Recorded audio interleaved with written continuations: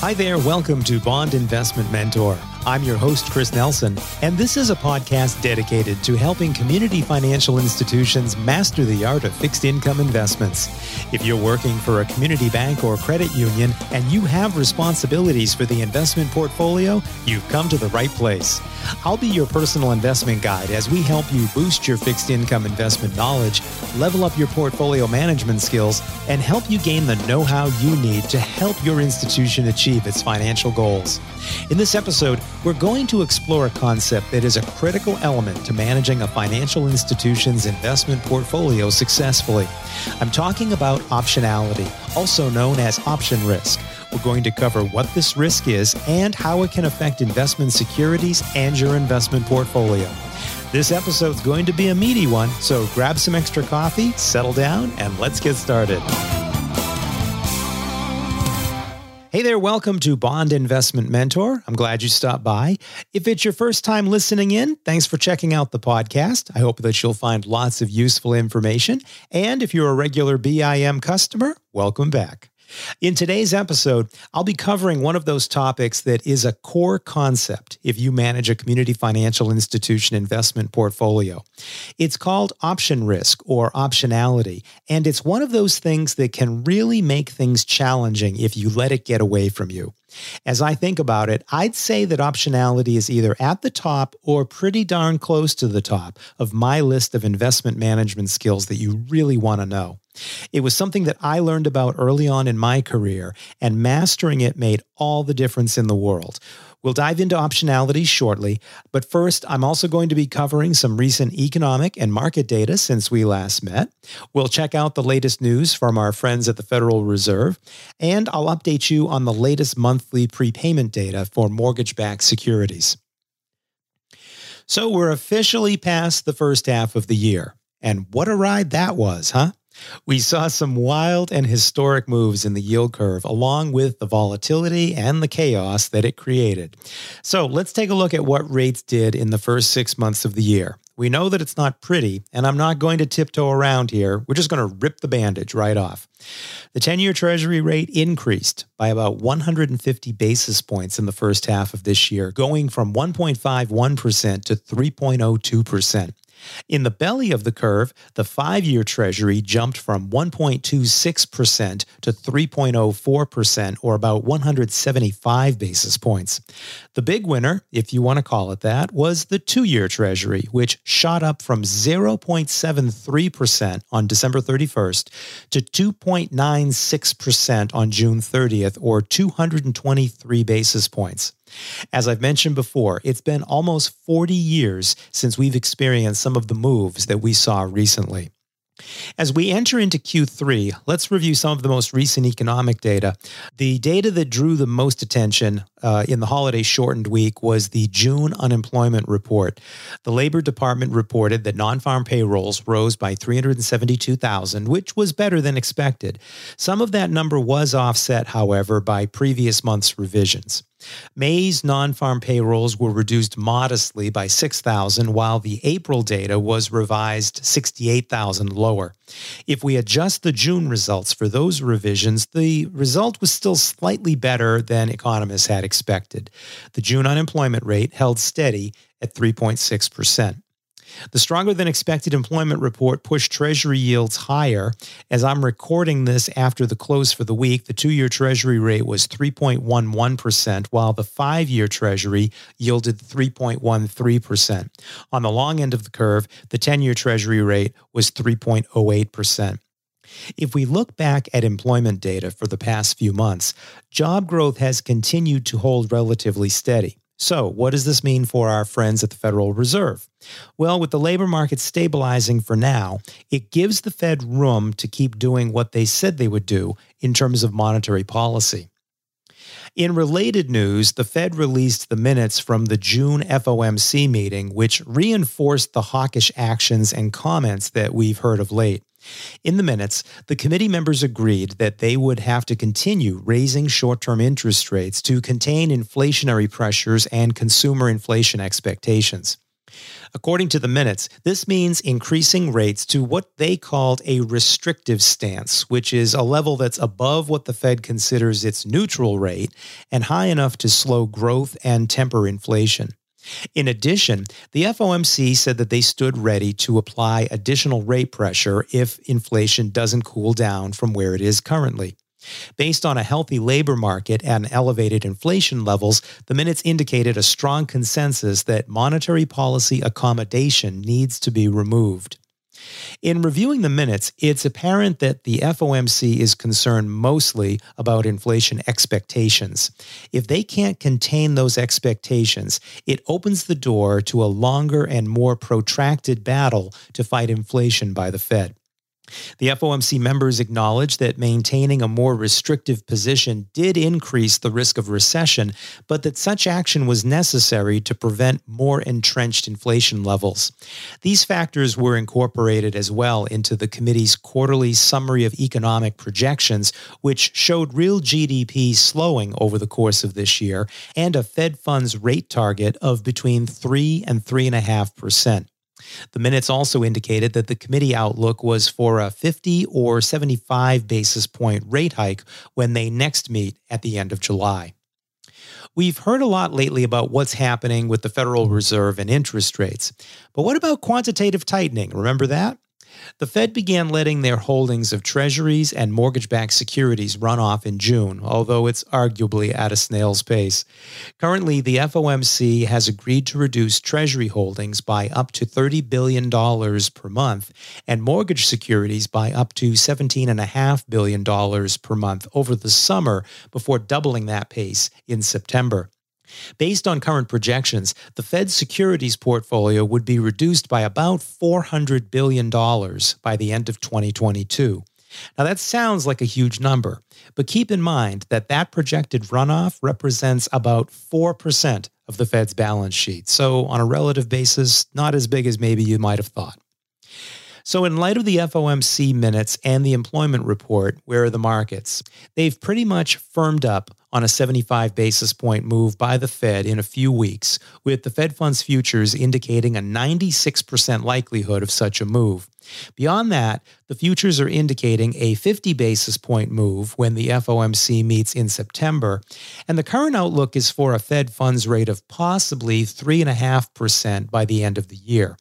However, I want to see things play out a little more before looking toward year-end. Finally, in other Fed news, the Boston Federal Reserve District has a new president. Susan Collins, no, not the U.S. Senator from Maine, different woman, same name, became the new president of the Federal Reserve Bank of Boston. Collins has been working at the University of Michigan and has previously worked at the Chicago Fed. She's definitely going to hit the ground running. Since the Boston Fed is currently on the rotation of voting members for the Federal Open Market Committee this year, Collins will immediately become involved with decisions on interest rates and shaping monetary policy. Her first meeting as a voting member will be the upcoming July FOMC meeting. The July prepayment data for mortgage-backed securities was released recently, and the results were a bit of a mixed bag. Overall, prepayment speeds slowed by about 4% in the July report, which is based on June activity, but the real story depends on what part of the market we're talking about. On average, prepayment speeds for 30-year MBS pools were marginally slower for Fannie and Freddie paper at speeds between 8 and 9 CPR, while Ginnie Mae paper slowed by about a full point to between 13 and 14 CPR. As you'd expect, most of the slowdown in prepayments stems from the rise in mortgage rates, which peaked just above 6% for 30-year residential mortgage loans in the past few weeks before pulling back modestly. With shorter-term mortgage securities, it's a different prepayment story as prepayment speeds for 10, 15, and 20-year agency-backed MBS were flat to marginally higher. The average prepayment speed for 10-year mortgage securities was about 10 CPR, while 15-year pools had an average prepayment speed of approximately 9 CPR. 20-year mortgage paper had an average prepayment speed between 7 and 8 CPR. With continued higher mortgage rates, the incentive for borrowers to refinance remains near zero. According to Walt Schmidt over at FHN Financial, the percentage of 30-year mortgage-backed securities that is 50 basis points in the money and therefore more likely to refi has gone from about 48% a year ago to less than 1% today. With little expectation for the mortgage rate environment to change anytime soon, prepayments are more likely to be driven by seasonal factors and less by rate-driven decisions.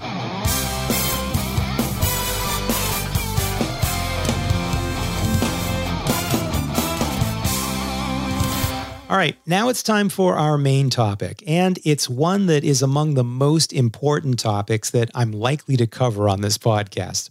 I'm not saying that to be dramatic.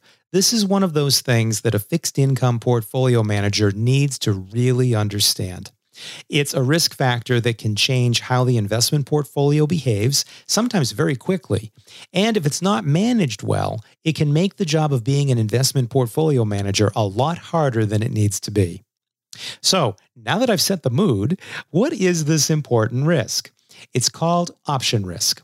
Another name for it is optionality. If you're managing an investment portfolio for your community financial institution, you'll want to stay on top of this risk. If you do, you'll find that the portfolio overall behaves much better. It will act more in line with your objectives, and it won't subject you to as many headaches, surprises, and extra work. We've all got a lot to do, and the last thing we need is to create more work for ourselves, right? Today, I'm going to cover 4 key areas about optionality. First, we'll review what option risk or optionality is. Then, we're going to take a look at what we mean by embedded options, and I'll share a couple of examples. After that, we'll examine 2 types of option risk and how optionality affects securities and investment portfolios. And then finally, we'll cover the ways that a portfolio manager can manage option risk. Okay, let's start at the beginning. What is option risk, and what do we mean by optionality? When a fixed income security or portfolio has exposure to option risk, it means that the principal cash flows associated with a security or portfolio may vary from what the expected payment schedule would indicate. What causes this? The cash flow variation is due to the presence of something called embedded options, which can cause principal payments to either speed up or slow down. As a result, an investor's principal cash flows may be faster or slower than expected. And as we'll see, these shifts in the cash flow timeline create a level of uncertainty about when an investor will receive their investment principal. Optionality can change how the security behaves and how it can affect the whole portfolio depending on the risk exposure. Now, as you might expect, option risk is created when options are present. What do we mean by options, and how do they work? Let's start with a definition. An option is a financial agreement between 2 parties that allows one party to take some action in the future against the other party. Every option has a buyer, the party that controls when the action will be taken, and a seller, the party that must perform as indicated by the action. Because the buyer of the option has this ability to take some future action, otherwise known as controlling when the option is exercised, they'll compensate the seller of the option for ensuring that the future action will occur. In the case of fixed income securities, the options are referred to as embedded options. The option is considered embedded because it is built into the security itself. It's not a standalone investment like the options you'll hear about that are traded directly in the financial markets. There are 2 sides to any options trade, and it's no different with embedded options in fixed income securities. The 2 parties, as I said before, are the option buyer and the option seller. Let's look at the differences between them. First, the option buyer holds what's referred to as the long position in the trade. Meanwhile, the option seller holds what's called the short position. In the case of fixed income investments with embedded options, the bond issuer or the mortgage borrower is the option buyer and holds the long position in the option. If you're investing in securities with options, then you are the option seller and you're in the short position. I previously said that an option allows one party to take some action in the future against the other party. The option buyer is the party with the right to act at its discretion. They have the right to make some form of early principal payment. Meanwhile, the option seller has an obligation to respond when the buyer decides to exercise their option. There's no choice in the matter, and it's not up for debate or negotiation. If the issuer or borrower acts on the option, the investor must respond. What determines whether the option buyer will exercise their right to take action? In most cases, the driver for that decision is due to changes in interest rates. Now, holding an option is not a free ride. There is a cost for the option, for which the option buyer pays a premium. The option seller receives the premium as payment for the option structure. In the case of fixed income securities with embedded options, this comes in the form of a higher yield. Basically, the option premium becomes part of the yield spread for the security. If you're a financial institution investor, how might you come across optionality in an investment? There are two basic ways that you might see option risk. The first way is through callable bonds. When a bond is callable, it means that the issuer has the option to pay off the bond ahead of its final maturity date.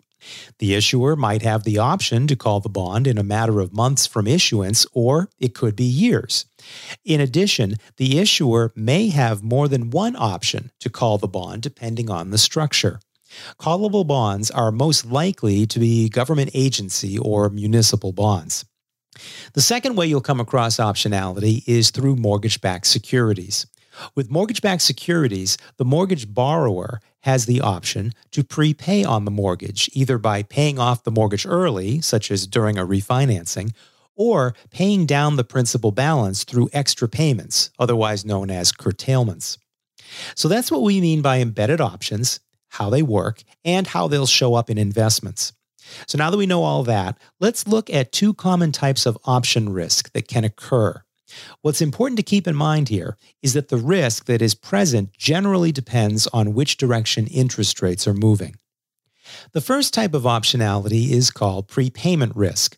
This is the risk that investment principal is returned sooner than the stated final maturity or scheduled amortization. It will show up either as early principal payoffs when a bond gets called or as mortgage principal prepayments. Prepayment risk is a more significant concern for investors when interest rates fall because the issuer or borrower has more incentive to refinance the bond or mortgage loan in that situation. The second type of option risk is known as extension risk. This is the risk that principal payments are returned more slowly than expected or scheduled. Basically, it's the flip side of prepayment risk. When principal cash flows are delayed or extended, the investment ends up with a longer life and carries higher interest rate risk. This lengthening also means that the price sensitivity on the investment increases in line with the extension risk. As you might expect, this is a more significant concern when interest rates rise, leaving issuers and borrowers less likely to exercise their call option. After all, why would an issuer or borrower consider refinancing if interest rates are moving higher? All right, so we've covered the basics of option risk. So given what we've learned, how does optionality affect securities and the investment portfolio? Let's start by looking at callable bonds. Suppose a community financial institution holds a callable bond in its investment portfolio. Then let's assume that interest rates decline. In that case, the issuer would likely exercise their option and call the bond early instead of waiting for the maturity date. As a result, the investor must now take their proceeds from the payoff and reinvest them at a lower yield. Remember, the reason for the bond being called is that interest rates had dropped below where they were when the bond was issued. Another impact of lower rates and an increased likelihood of a bond being called is that the market price is capped. Normally, interest rates and bond prices move in the opposite direction. If interest rates drop, bond prices move higher. However, investors in a callable bond will not pay a premium over par when the option's exercise appears to be likely because the bond's payoff will occur at par. That means that a callable bond will not appreciate in value when interest rates decline. What about when an investor holds callable bonds and interest rates rise? When that happens, the issuer wouldn't exercise their option if interest rates moved above the bond's coupon rate. As a result, the bond would extend to its final maturity. The price change would now look much like a bond without a call option.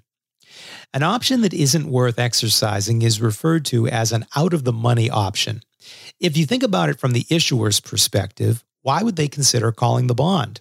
Higher interest rates would cost them more in interest expense if they called the existing security and replaced it at the higher current market levels. What's the effect to the investor? With the embedded call option out of the money and the issuer on the sidelines, the option risk dissipates, and the callable bond would act more like a traditional bullet bond structure. For some investors, that might be bad news. Why? Sometimes an investor will choose to invest in a callable bond to pick up a higher yield than bullet structures, along with the expectation that the bond will be called early. If the situation plays out that way, then things are fine.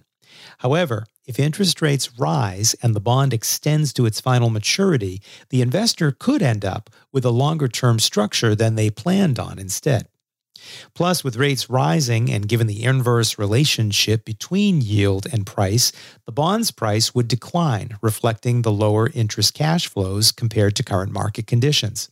Depending on the book price, the price drop could also result in the bond trading at an unrealized loss. And with the bond trading to its maturity instead of the shorter call date, the investor would also experience a higher level of interest rate risk as the bond price becomes more volatile. The extension risk also means that the investor is effectively stuck with a lower yielding investment.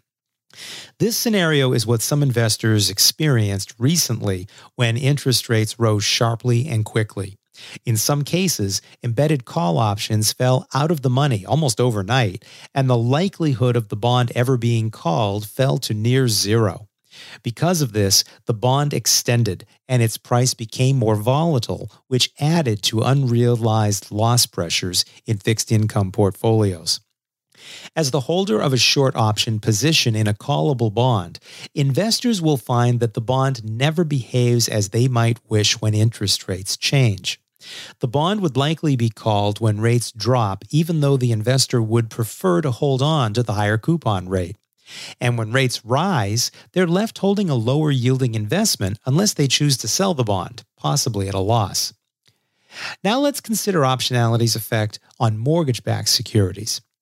If interest rates fall, the mortgage borrowers represented in the mortgage pool would have a higher tendency to exercise their option to refinance and prepay their existing mortgage. As prepayment risk on the security increases, the investor receives higher amounts of return principal. This has two consequences. First, the return of principal means that the investor must reinvest those proceeds in the lower interest rate environment.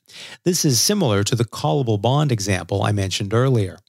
Remember, the reason that the principal is being returned early is due to lower rates, which now become a factor in any reinvestment. In addition, the faster prepayment may have accounting consequences on the security's book yield if the investor purchased the mortgage security at a premium. Under those circumstances, the quicker amortization would drive the investment's book yield lower, possibly to near 0% or even potentially to a negative yield level in a worst-case scenario. In a rising rate environment, the effects of optionality on mortgage securities shift the other way. Now, prepayments from mortgage borrowers are reduced as interest rates rise, slowing the principal cash flows that an investor receives. As a result, the mortgage security begins to morph into a longer-term investment, and extension risk begins to rise. The investment's price sensitivity or interest rate risk also begins to increase due to the longer life of the mortgage pool. Just as we saw with the callable bonds, an investor in mortgage-backed securities and their inherent optionality finds that the investment doesn't behave as they might desire when interest rates change. If rates decline, more principal is received by the investor than they likely desire.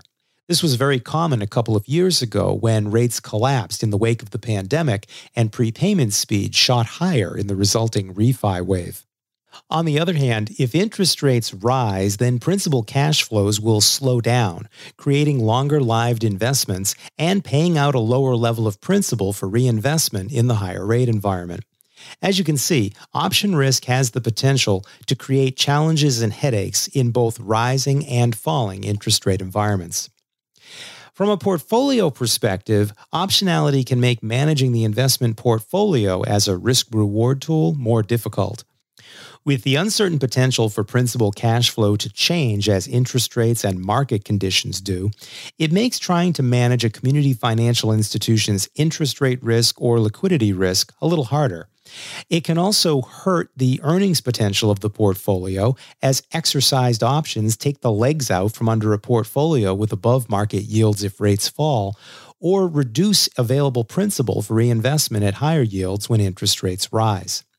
So you can see why I consider optionality a critical concept to understand as a portfolio manager.